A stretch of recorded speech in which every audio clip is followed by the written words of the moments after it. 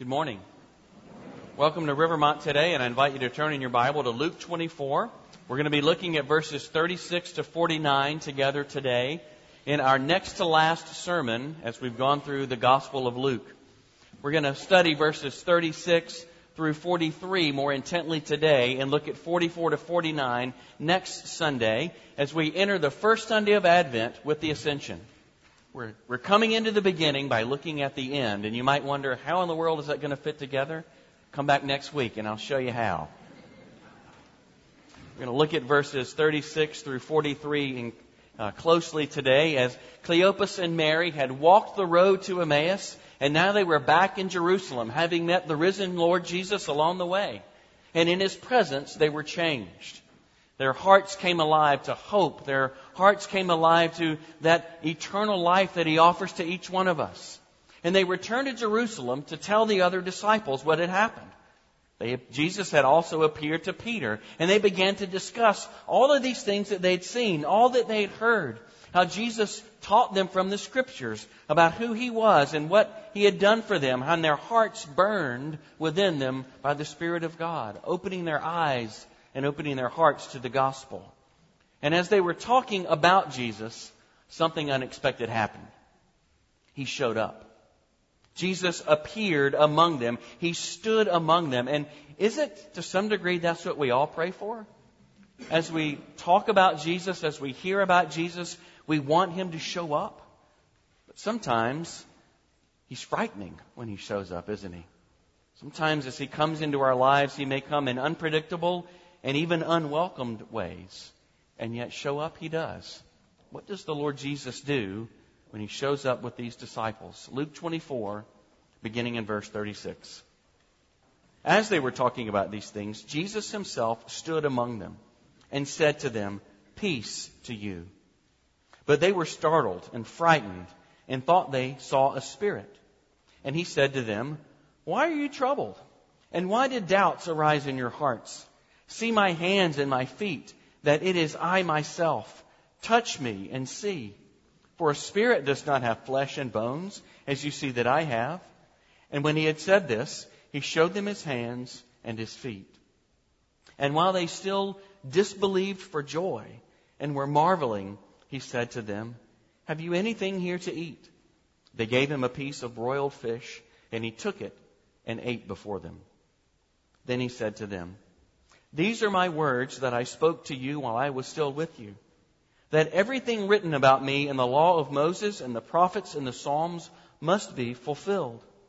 Then He opened their minds to understand the Scriptures. And He said to them, "Thus it is written, that the Christ should suffer and on the third day rise from the dead, and that repentance and forgiveness of sins should be proclaimed in His name to all nations, beginning from Jerusalem. You are witnesses of these things. And behold, I am sending the promise of my Father upon you. But stay in the city until you are clothed with power from on high." Let's pray together. Father, we ask that that same Spirit would come upon us, that our eyes would be opened, our hearts would be made alive to the truth you have for us this morning. Enable us to see and to worship the Lord Jesus, who has been raised from the dead. We ask it all in Jesus' strong name. Amen. Well, it's hard to believe, but it is Thanksgiving week. And what would happen in your home if just before the meal on Thanksgiving Day that had been carefully planned and the food prepped and all the things put together, if the man of the house bebops in and says, "Hey, guess who's coming to dinner?" I don't know about you, but it wouldn't go over very well in my house. Don't get me wrong, we love having people over. We love having you into our home for a meal. But on a big occasion like that, I don't know that Missy would appreciate me springing additional guests at the last moment. Well, in our study of the Gospel of Luke, we see in our text today that this group of disciples had gathered together and they were hearing the stories of Jesus appearing. Cleopas and Mary had been telling their tale in verse 36, and as they were talking about these things, Jesus appeared. He appeared to them. He appeared to them teaching them on the road and sharing a meal with them. And then as they told the other disciples about these things, Jesus appeared again. He came in that room. Look who's coming to dinner. It's the Lord Jesus. And as a wonderful guest, Jesus brought some things with him. It wasn't the food that he brought to the feast, but what he did bring was what was most necessary. He brought himself. He brought his own gifts of life. We're going to look at those in a moment. And sometimes Jesus does that in our lives too. Sometimes he shows up. And he works in amazing ways, in powerful ways, in ways we love, and in ways we appreciate. And sometimes when Jesus shows up in our lives, he comes in ways we wish he hadn't, doesn't he? And yet he works. And into our lives he steps. Into our lives he comes bringing good gifts. What does he bring? Well, first we see from this text that Jesus brings his peace. Now, if you're anything like me, it is easy to nod my head and say, yep, Jesus is at work. I'm so glad to see him at work in those people out there. And we can celebrate the mighty and wonderful ways that Jesus is bringing new life and change into other people. But all the head nods might become a little more difficult when he's bringing change into us, right? Sometimes it's a little more challenging. Sometimes it's frightening when we see that we need new life, when we need the change that Jesus brings, and yet it's difficult and sometimes it's painful, which is why we need his peace. While they were talking in verse 36, Jesus stood among them. What might they expect? As Brett mentioned a moment ago, they had abandoned him. They had doubted him. They had turned away from him because they knew he had died, and with his death, their hopes had been dashed. But now, Jesus stood among them, verse 37. And no surprise, it says they were startled and they were frightened. They didn't expect what had happened. They didn't expect to see Jesus raised from the dead. They didn't expect him to appear in that room that evening. What might he be there to do to them? They wondered. Sometimes Jesus is just unpredictable. He does things routinely in our lives that we don't expect. He shows up in ways we don't expect and says things that we don't expect. And sometimes it's scary, isn't it? We confess that God is sovereign. He's powerful. It means he rules. It means that he's in charge. He's king. We confess that he can do whatever he wants to do. And sometimes he uses that power in an unpredictable way, doesn't he? A wise person said to me once, we take great comfort in knowing that God is sovereign and he's powerful. But you know what another word for sovereign is, don't you? I said, no. He said, oppositional. Think about that for a moment. Another word for sovereign is oppositional. God is powerful, he's ruling, and he's in charge. And often that in being in charge and that rule opposes us. He has to move against us. He has to work within us in order to make us different. He has to oppose what we want in order to bring about what he wants. He has to oppose our sense of ruling ourselves in order to bring his rule to bear in our lives. He has to oppose sometimes the desires of our hearts, the things that we want, so that he brings into our lives what he knows is best and what he wants for us. Sometimes that oppositional rule of God in our lives, it's unpredictable and it's scary.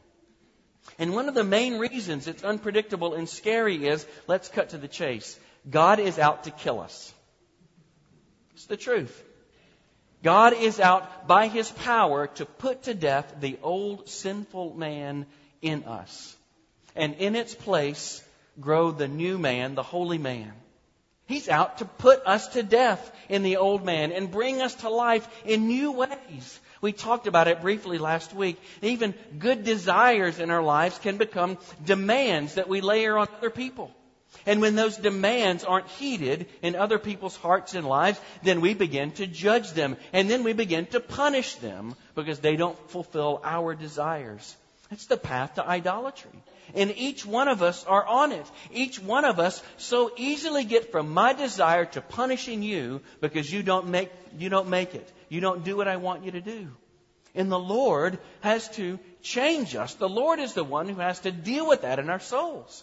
And to do so, he becomes oppositional.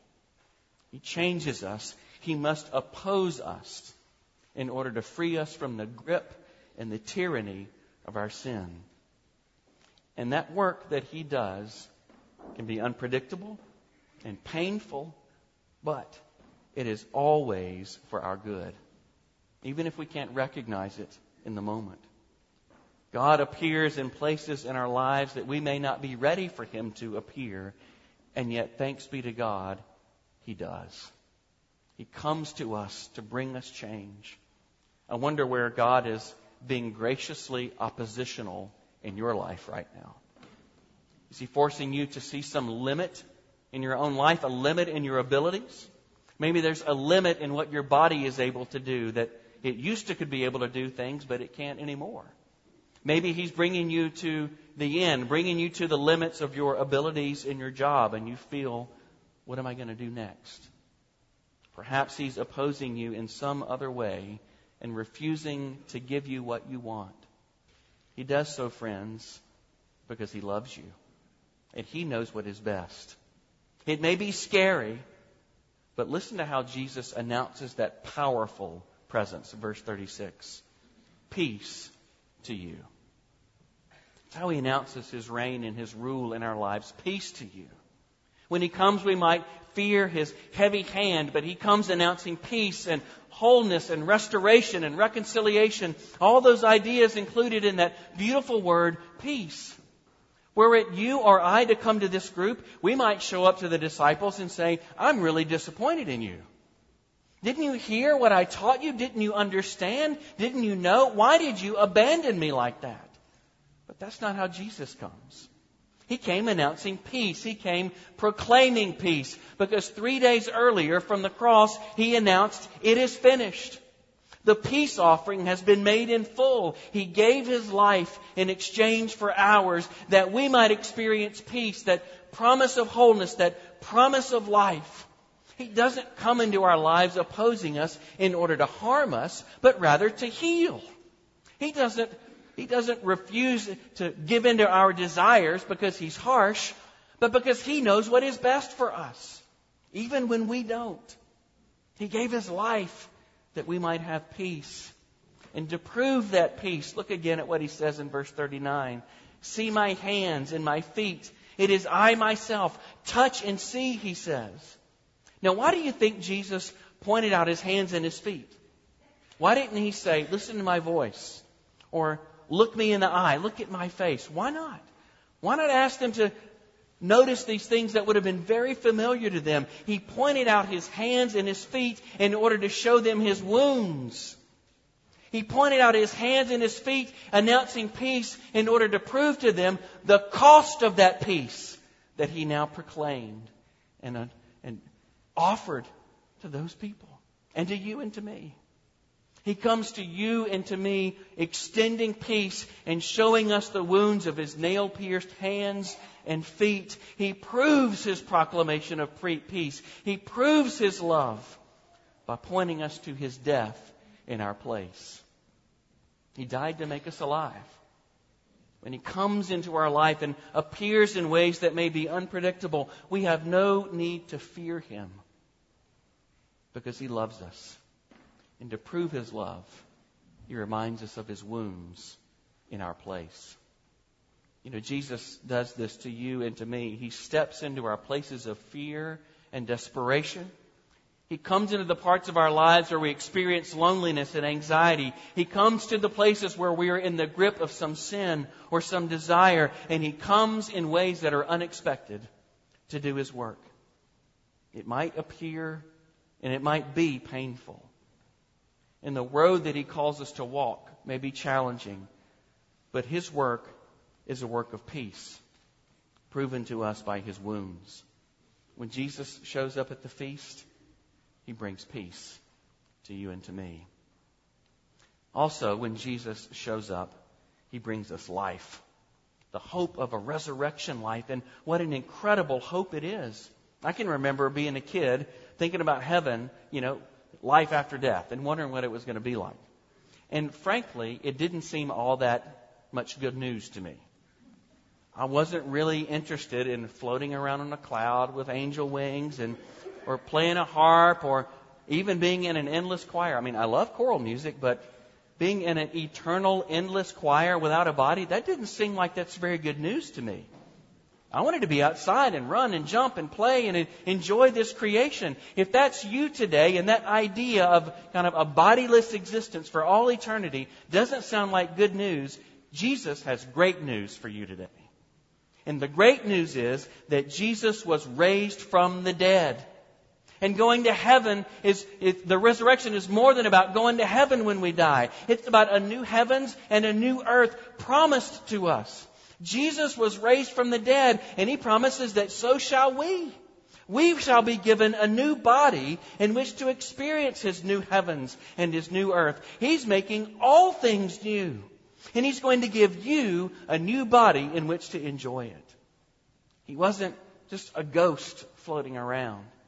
He wasn't just a memory as if He lives on in our thoughts and our ideas. Their eyes weren't playing tricks on them. No, Jesus came out of the grave in a new body, and He told those gathered disciples to touch Him, to prove it to Him. Touch and see, He says in verse 39. A spirit doesn't have flesh and bones as you see I have. He asked for something to eat in verses 42 and 43. Jesus had a real body again.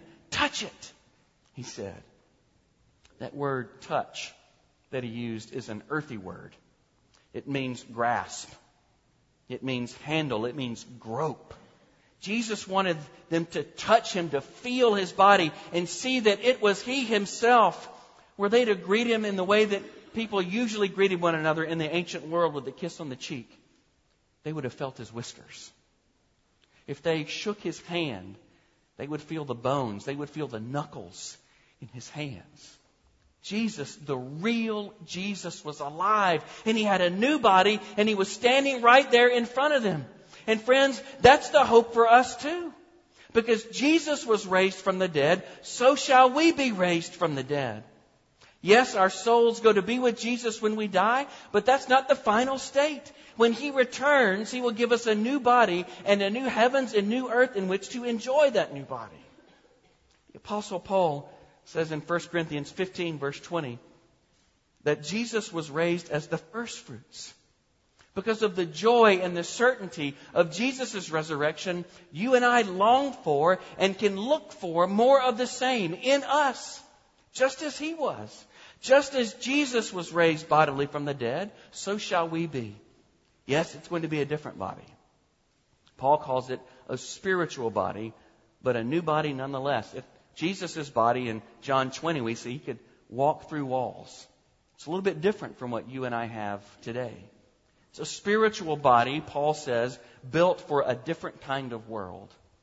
A world where heaven comes down and there's a new heavens and a new earth. The place where heaven and earth intersect. He's going to give us a new body designed for a new heavens and a new earth. We shall be made like Him. And the earth is going to be fit for it, he tells us in 1 Corinthians 15, verse 38. It's a world no longer mired by sin and death. This world in our body is not going to wear out. It's not going to get the flu. We're not going to break a hip when we fall. We're not going to tear a ligament when we're running along on a sports field. We're not going to have any development of cancer. There won't be any evidence of a developmental disorder in anyone. Whatever pain or ailment you're battling today, that day it's going to be given up. Not because you're some spirit floating along on a cloud, but because Jesus will give you a new body in which there are no defects. And there never will be. He says in verse 49 of 1 Corinthians 15, just as we now bear the image of the man of dust, then we shall bear the image of the man of heaven. We shall be made like Jesus in His own resurrection body. And when we hear that biblical teaching, we wonder at times, are we going to know each other? Will it still be some version of me? Will you be still some version of you? Will we recognize one another on that day? I think from this text we can say yes. We will recognize one another in the new heavens and new earth. Although Jesus' body was different enough that Cleopas, his uncle, didn't recognize Him at first, how did Jesus come to them. He says, look, it is I myself. He intended for them to know Him. He was Jesus. He was the one whom they had known, and He proved Himself to be so. We've lost a lot of saints in our church over the past year.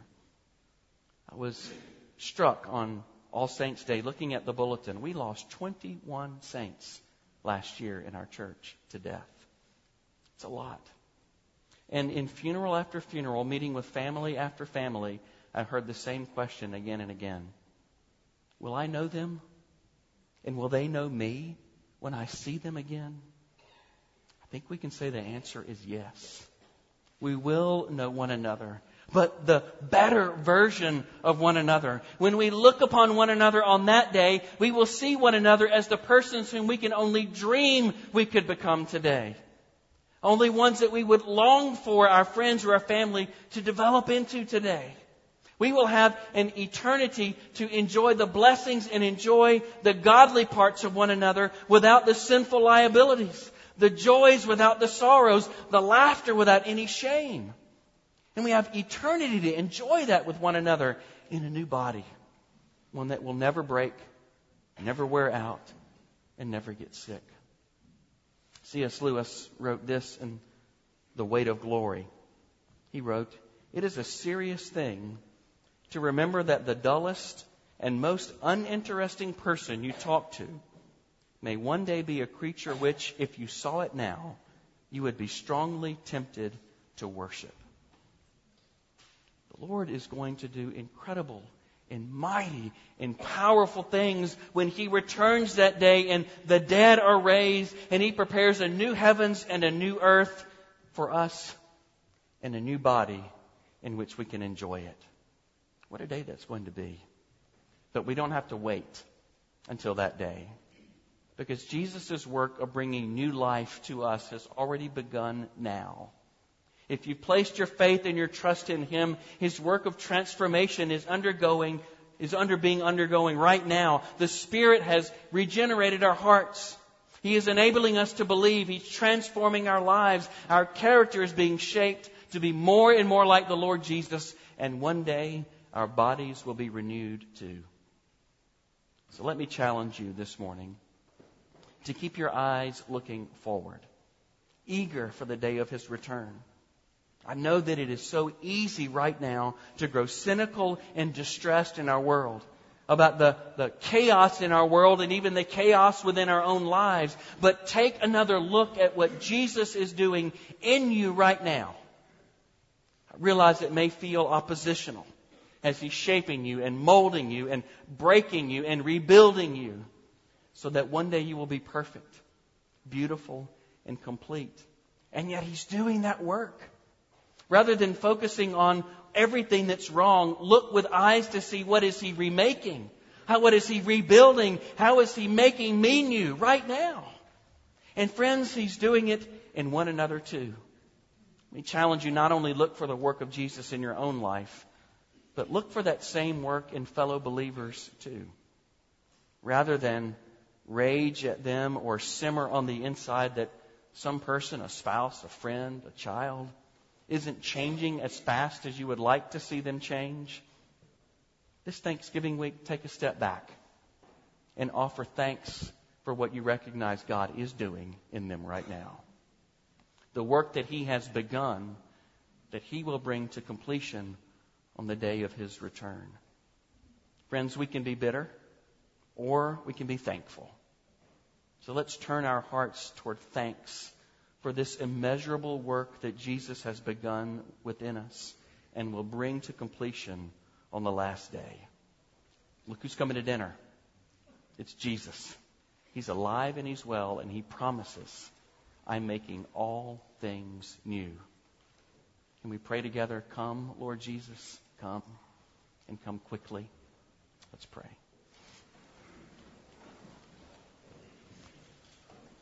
Oh, Father, we do give You thanks that You have not left us as You found us.